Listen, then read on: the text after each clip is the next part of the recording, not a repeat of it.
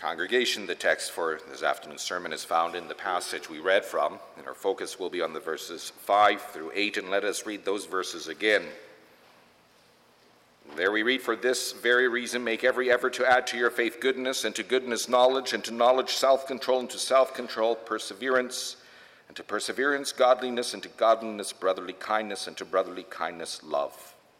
For if you possess these qualities in increasing measure, they will keep you from being ineffective and unproductive in your knowledge of our Lord Jesus Christ."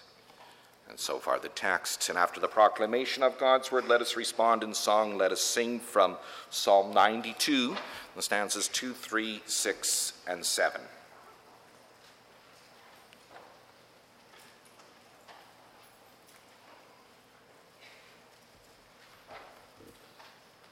Beloved congregation of our Lord and Savior Jesus Christ, is your and my faith being fully furnished? Is our faith being rounded out? Is our faith being filled out with fruits?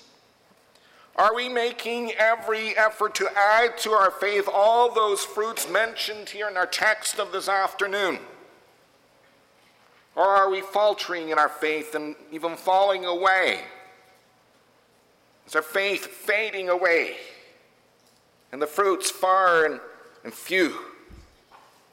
As these are fair questions to ask each and every one of us, and not just the younger among us, but also the older ones. For really, what kind of example of faith do we as an older generation, as adults, as parents, as grandparents, set for the next generation, for our children, our teenagers, our young adults? Do we show a fruitful, a furnished faith? It's very easy to say that we have faith in Jesus Christ, but is our faith bearing much fruit? Is there a real growth in our faith? Is it being fully furnished? For as it says in the scriptures in the Gospel of Matthew, it is by their fruits, and you will recognize them. Now, to have our faith fade away can happen very quickly. We live in a world where our faith comes under constant assault. There are those so many withering attacks from the devil, the world, and our own sinful flesh, and our faith in Jesus Christ. Really, how do we keep our faith strong? How do we fully furnish it? And so, beloved, let us pay attention to the call of our Lord God as we find it in our text of this afternoon. And God's word then comes to us this afternoon summarized under this theme. The Lord calls us to fully furnish our faith with fruit. And we'll pay attention to three things. First, the fantastic promises. Second, the filled out faith. And third, the fruitful results. I repeat, the Lord calls us to fully furnish our faith with fruit. Look at the fantastic promises, the filled out faith, and the fruitful results. As beloved, this afternoon we turn our attention to the second letter of the Apostle Peter. As the authorship of this letter is very clear. You can read it there in the first verse of this letter. The author defines himself as Simon Peter, a servant, an apostle of Jesus Christ. And even though the style of this letter is a bit different from his first letter, there's no reason to doubt then that this same apostle wrote the second letter. And yes, the apostle Peter wrote this letter towards the end of his life. And he wrote this letter like his first one to God's elect, to the believers scattered, as you can read in the first letter, scattered throughout Pontus, Galatia, Cappadocia, Asia, and Bithynia. And yes, he wrote this letter to instruct God's people on how to deal with the false teachers, the evildoers who had come among them. Yes, just as there were false teachers in the Old Testament church, so there were also the false teachers coming in the New Testament church. And what these teachers were doing was secretly bringing into the church destructive heresies. These were men who twisted the truth of Scriptures. And they did all this to, justify their loose living, their immoral living. Yes, as the Apostle Peter tells us later on in this letter, these teachers were defiled by the world and its passions. For yes, these were the false teachers then who also scoffed at God's promise that the Lord Jesus Christ would come back very soon. Yes, they were the ones who mockingly asked, "Where is his coming?" They simply did not take God's word of promise seriously, and so they did not live in view of eternity. They lived for the moment like so many do today. They lived in wicked and immoral ways.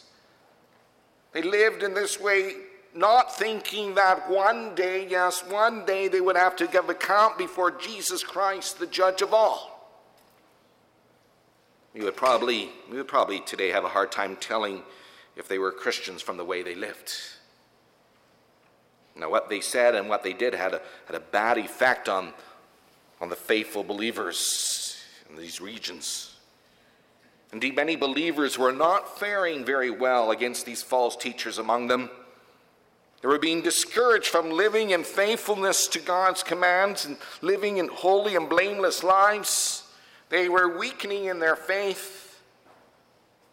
And so to encourage them and also us here today, the Lord God inspired the Apostle Peter to write this short but very powerful letter. For the believers then and also now need to be encouraged to make that effort to be found spotless and blameless and at peace with the Lord on the day of his return. For yes, the Lord Jesus Christ will return. So God tells us in his words. And we need to be ready for that return. And that is why there's also in this letter then a warning that we not be carried away by the error of lawless men, that we lose our own stability. Indeed, the faith of the believers back then was under attack. Their faith was losing strength. They were becoming unstable in their faith. They were, as verse 10 indicates, in the process of falling down. Their faith was losing its effectiveness. Their faith was not so fruitful. Yes, the wickedness, the worldliness promoted by false teaching was affecting their faith. And their faith became weak and barren. They seemed to have forgotten, as the Apostle Peter writes there in verse 9, that they were cleansed from their old sins. They're starting to live more and more like they used to live, like the pagans, like the world around them. And yes, the false teachers were encouraging them to do this. Sure, they were called the faithful ones. But really, where was the fruit of faith in Jesus Christ? Where is the sanctification that must come from such a faith? Now, their faith was not filling out. It was not furnishing at all. These believers were becoming, you could say, flabby in their faith, slack in their faith. They failed to realize that faith is like a muscle which needs to be worked, which needs continual strengthening, which needs to be added to, as we can read in the first verse of our text.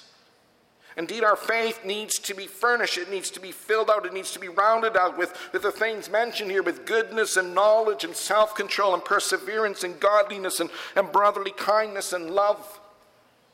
Is to remain spiritually vigorous and healthy, our faith needs to be producing all these fruits. And yes, this requires effort. It requires the effort of believers then and also us now. Really, our faith, if it's not added to, will become, shallow, become weak. And yet we know how this so often goes. When it comes to our faith, we don't seem to put the same effort into building it up and furnishing it as we do, say, into our daily work or into our business or sports and entertainment. Have you ever noticed how we can suddenly become so tired and sleepy and even not feel so well when it comes to things like praying and reading the Bible and going to Bible study and even to church? We often just convince ourselves that it's something physical and that we really cannot help ourselves. Indeed, when we seek to apply ourselves to building our faith, to furnishing our faith, we quickly put things off. We procrastinate. We have other things to do that are much more exciting. For example, we plan after supper to sing God's praise with the kids, read the Bible together with them, and talk about it. But then the kids are cranky, and we've had a busy day, and so we take a pass on it.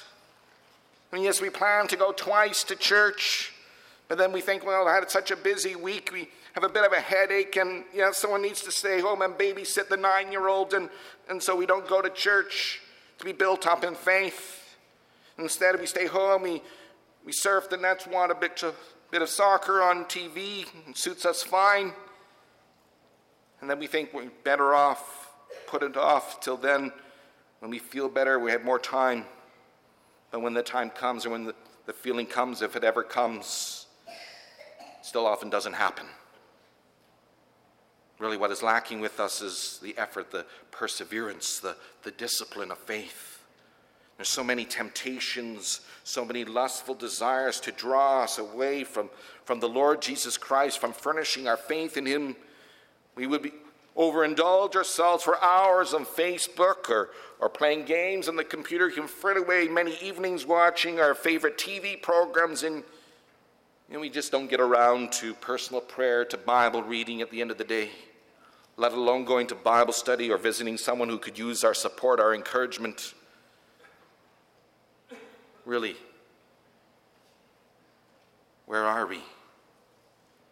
And that's where the words of our text speak to us. We need to make every effort, yes, every effort to add to our faith, to furnish our faith, to exercise and fill out our faith in good works and in holy works. And so let us heed the command of our Lord, make every effort to add to our faith. But how can we make every effort, considering that we are sinful, that we are weak? Just considering we are so weak that we can't even stand on our own for a moment. Well, as our text says, for this reason, make every effort to add to your faith. Yes, for this reason. For reason of God's great and precious promises. For reason of God's fantastic promises. Yes, we must, in making every effort, depend on God's promises. God's promise of grace, God's promise of the Spirit, God's promise of His divine power. Really, we must believe in God's promise. Yes, we must completely depend on His promise of divine power to work in us. For it's only by God's power that we can truly add to our faith. It's only by the power of the Spirit we are giving everything we need for life and for godliness. Yes, this is what we read in the verses before our texts. As the Apostle Peter wrote there in verse 3, His divine power has given us everything we need for life and godliness. And yes, God grants us everything. He grants us every blessing we need to enjoy life in His service. And this comes, yes, through our knowledge of Him. Indeed, God gives us His promised gifts when we come to know Him and His Son, Jesus Christ, more and more. Yes, we're talking here knowledge, the knowledge of faith. Through faith in Jesus Christ, our covenant mediator, we receive, yes, these wonderful promises. Yes, through Him we receive salvation. We receive His goodness and glory.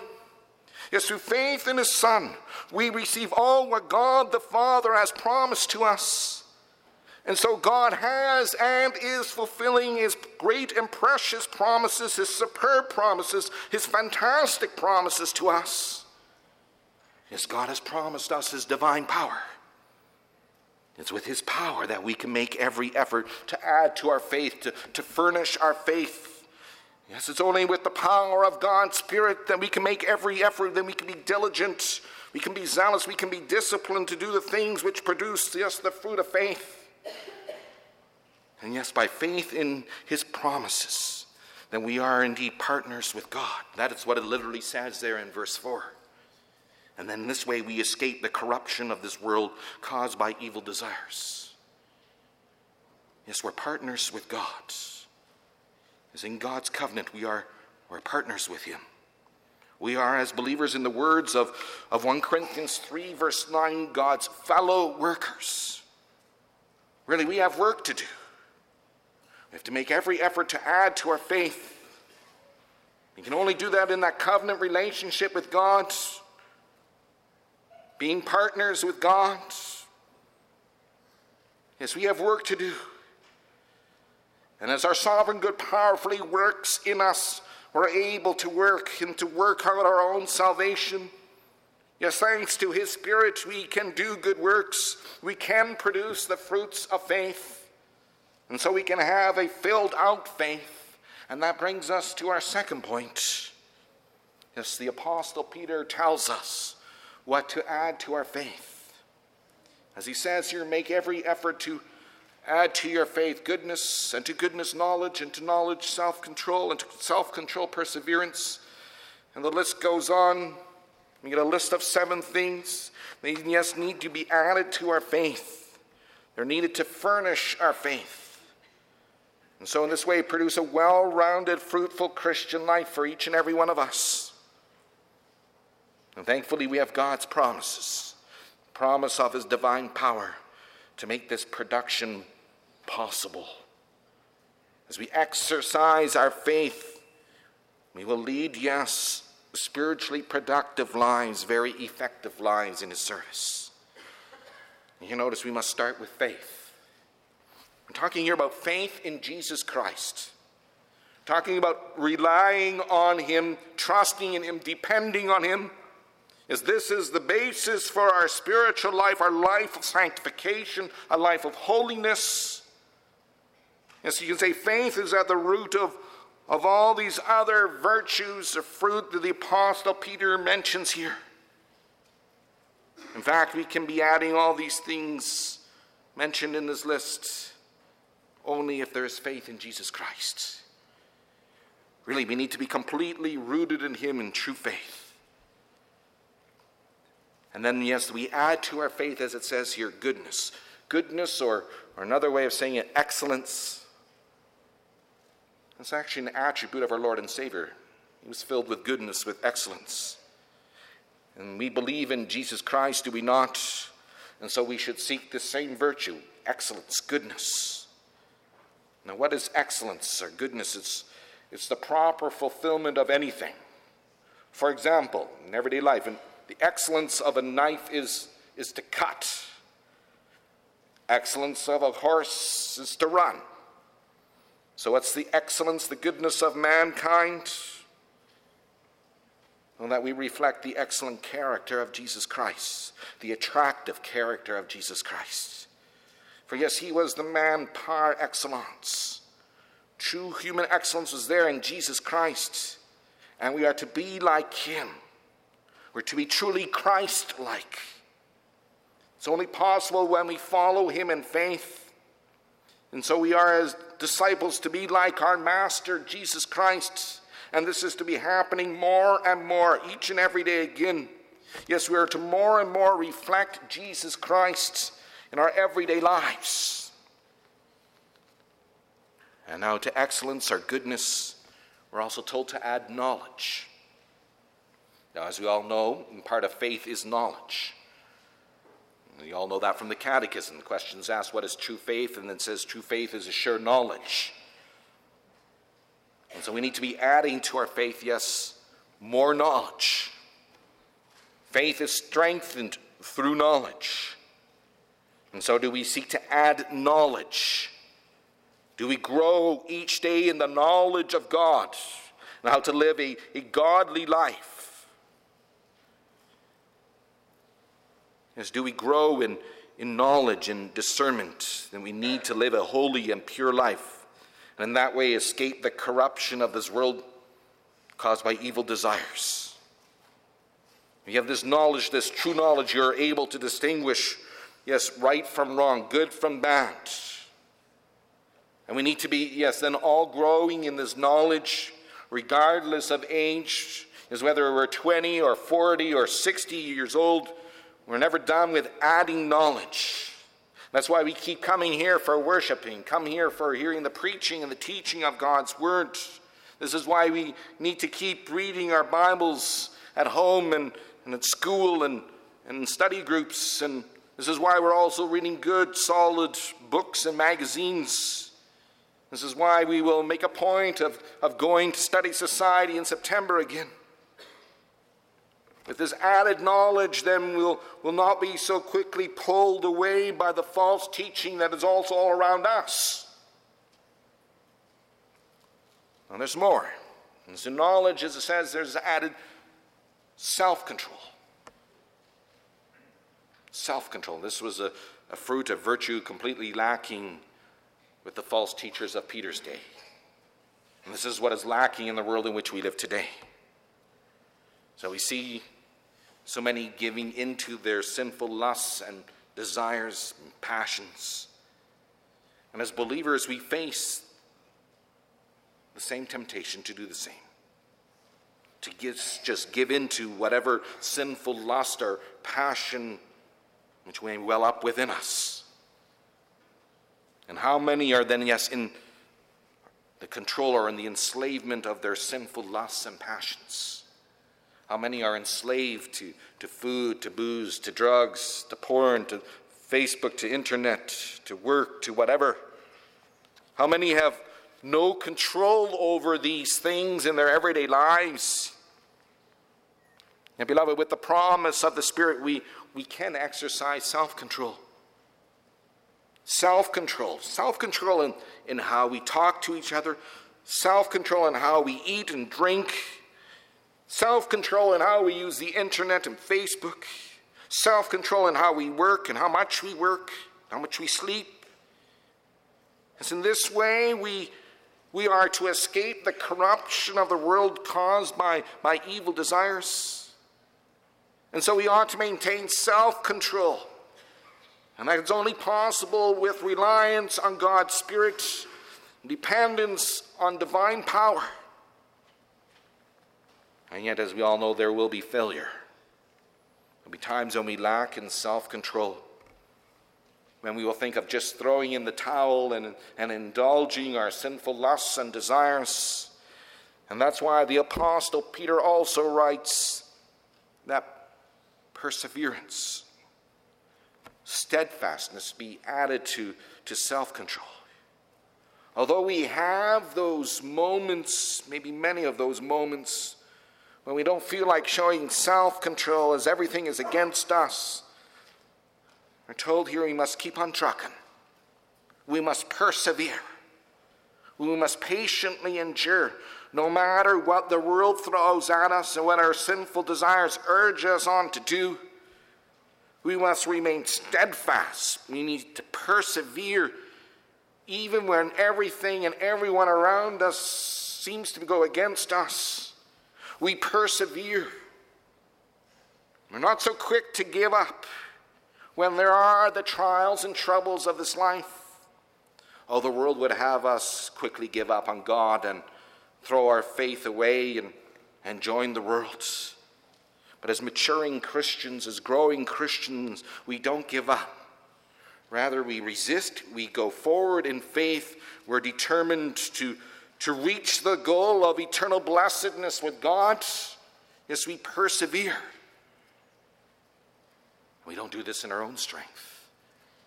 We only do this by divine strength, by divine help. And then, yes, we need to add also to perseverance godliness. Godliness. We practice, beloved, godliness when we're fully conscious of God's presence in every circumstance of our life.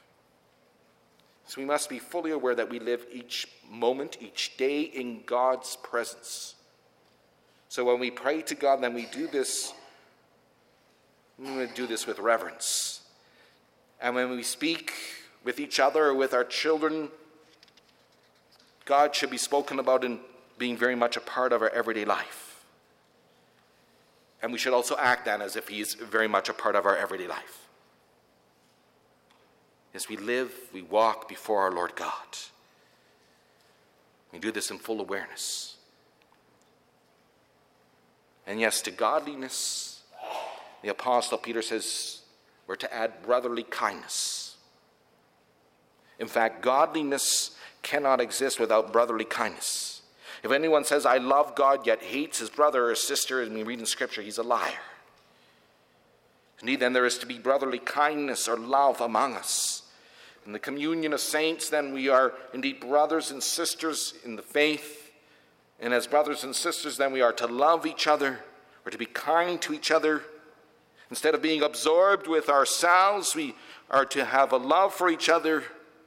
And we are to love each other regardless of our looks or our money or our background, our job or our toys. When we truly love each other and are kind to each other, then there will be no place for gossip or slander among us as brothers and sisters. Indeed, we need to have that warm-hearted affection towards all here in the family of faith. And yes, to brotherly kindness, we must add also love. Love. That selfless attitude towards one another. That willingness to sacrifice for the good of one another. Even the good of our enemies. Indeed, we must abound in love for everyone around us, even our enemies. And this love flows from God, who is himself love. And what love he showed us in giving us his Son. Yes, his Son showed what love was. He sacrificed himself for us, for our good, for our salvation. And that's what he wants us to do, yes, to love, to truly abound in sacrificial love for those around us. Really, beloved, people will never believe that God is love unless they see it in our lives as those who believe in God. Now, such, beloved, is the fruit of faith, the fruit of the Spirit at work in us. And so his divine power has given us everything we need then for life, for godliness. And so it begins with faith and ends with love. You can say this is the indispensable roots and fruit of Christian living. And what a fruitful results there are. And that brings us to our last point. What is the result of adding all these qualities, all these virtues, all these fruits to your faith? Yes, what is the result of fully furnishing your faith in this way? Well, as the Apostle Peter concludes, for if you possess these qualities in increasing measure, they will keep you from being ineffective and unproductive in your knowledge of our Lord Jesus Christ. Beloved, let's wake up. Wake up to what the Lord God is saying here. If we fail to exercise our faith, to furnish our faith with these 7 qualities just mentioned, we will leave our faith ineffective. We'll leave it unproductive. And faith without production, without effect, without works, without fruit is dead. So we need to add these fruits, these qualities. We need to make them very much a part of our everyday life, of who we are. We are to abound in these things, in goodness, in knowledge, in self-control, perseverance, and so forth. These fruits, these things, these qualities need to overflow in our lives so that everyone can see them. There be no doubt as to who we are. Yes, we are those who are self-controlled, with knowledge, of love, brotherly kindness, and so forth. And in this way, yes, our faith is to grow, it is to develop, our faith is to mature and fill out. And we need to see then, yes, these 7 fruits showing themselves in increasing measure in our everyday lives. And so you see then there's no place for us to think that we've arrived. We no longer have to make such efforts. And so I ask, are we still busy furnishing our faith? Or do we think, well, I'm older, I can stop? No, we can't stop furnishing our faith whether we're 15 or 35 or 75 years old. Oh yes, the older ones among us often say to the younger ones, to the children, the teenagers among us, oh, you need to grow more in faith. You need to fill out your faith. But what about us as young adults, as parents, as grandparents? Are we also rounding out our faith, fully furnishing our faith just as our children, our teenagers are also to do?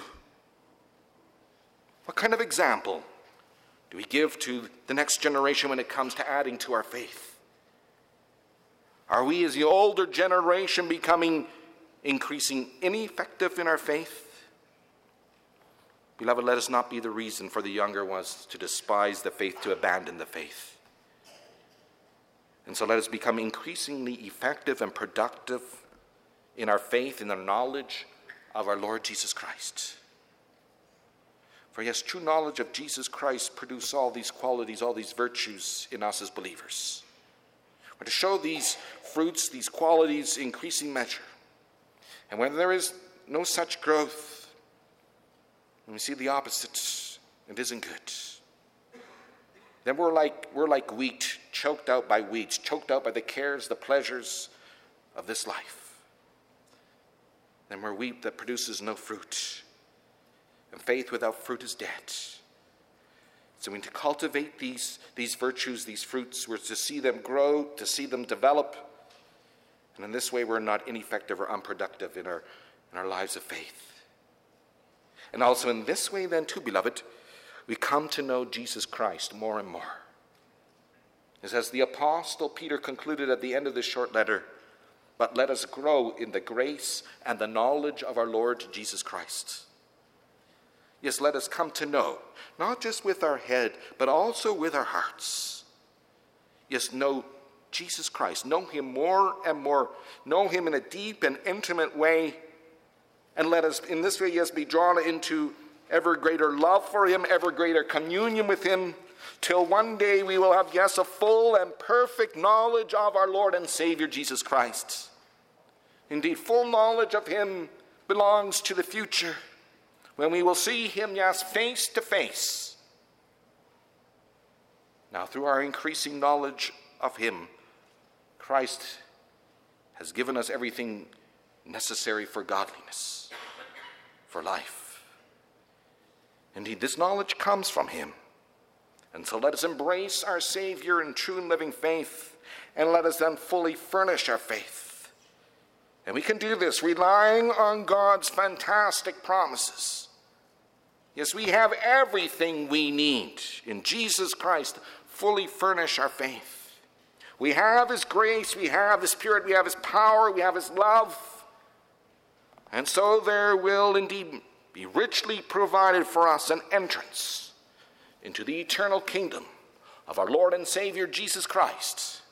Amen.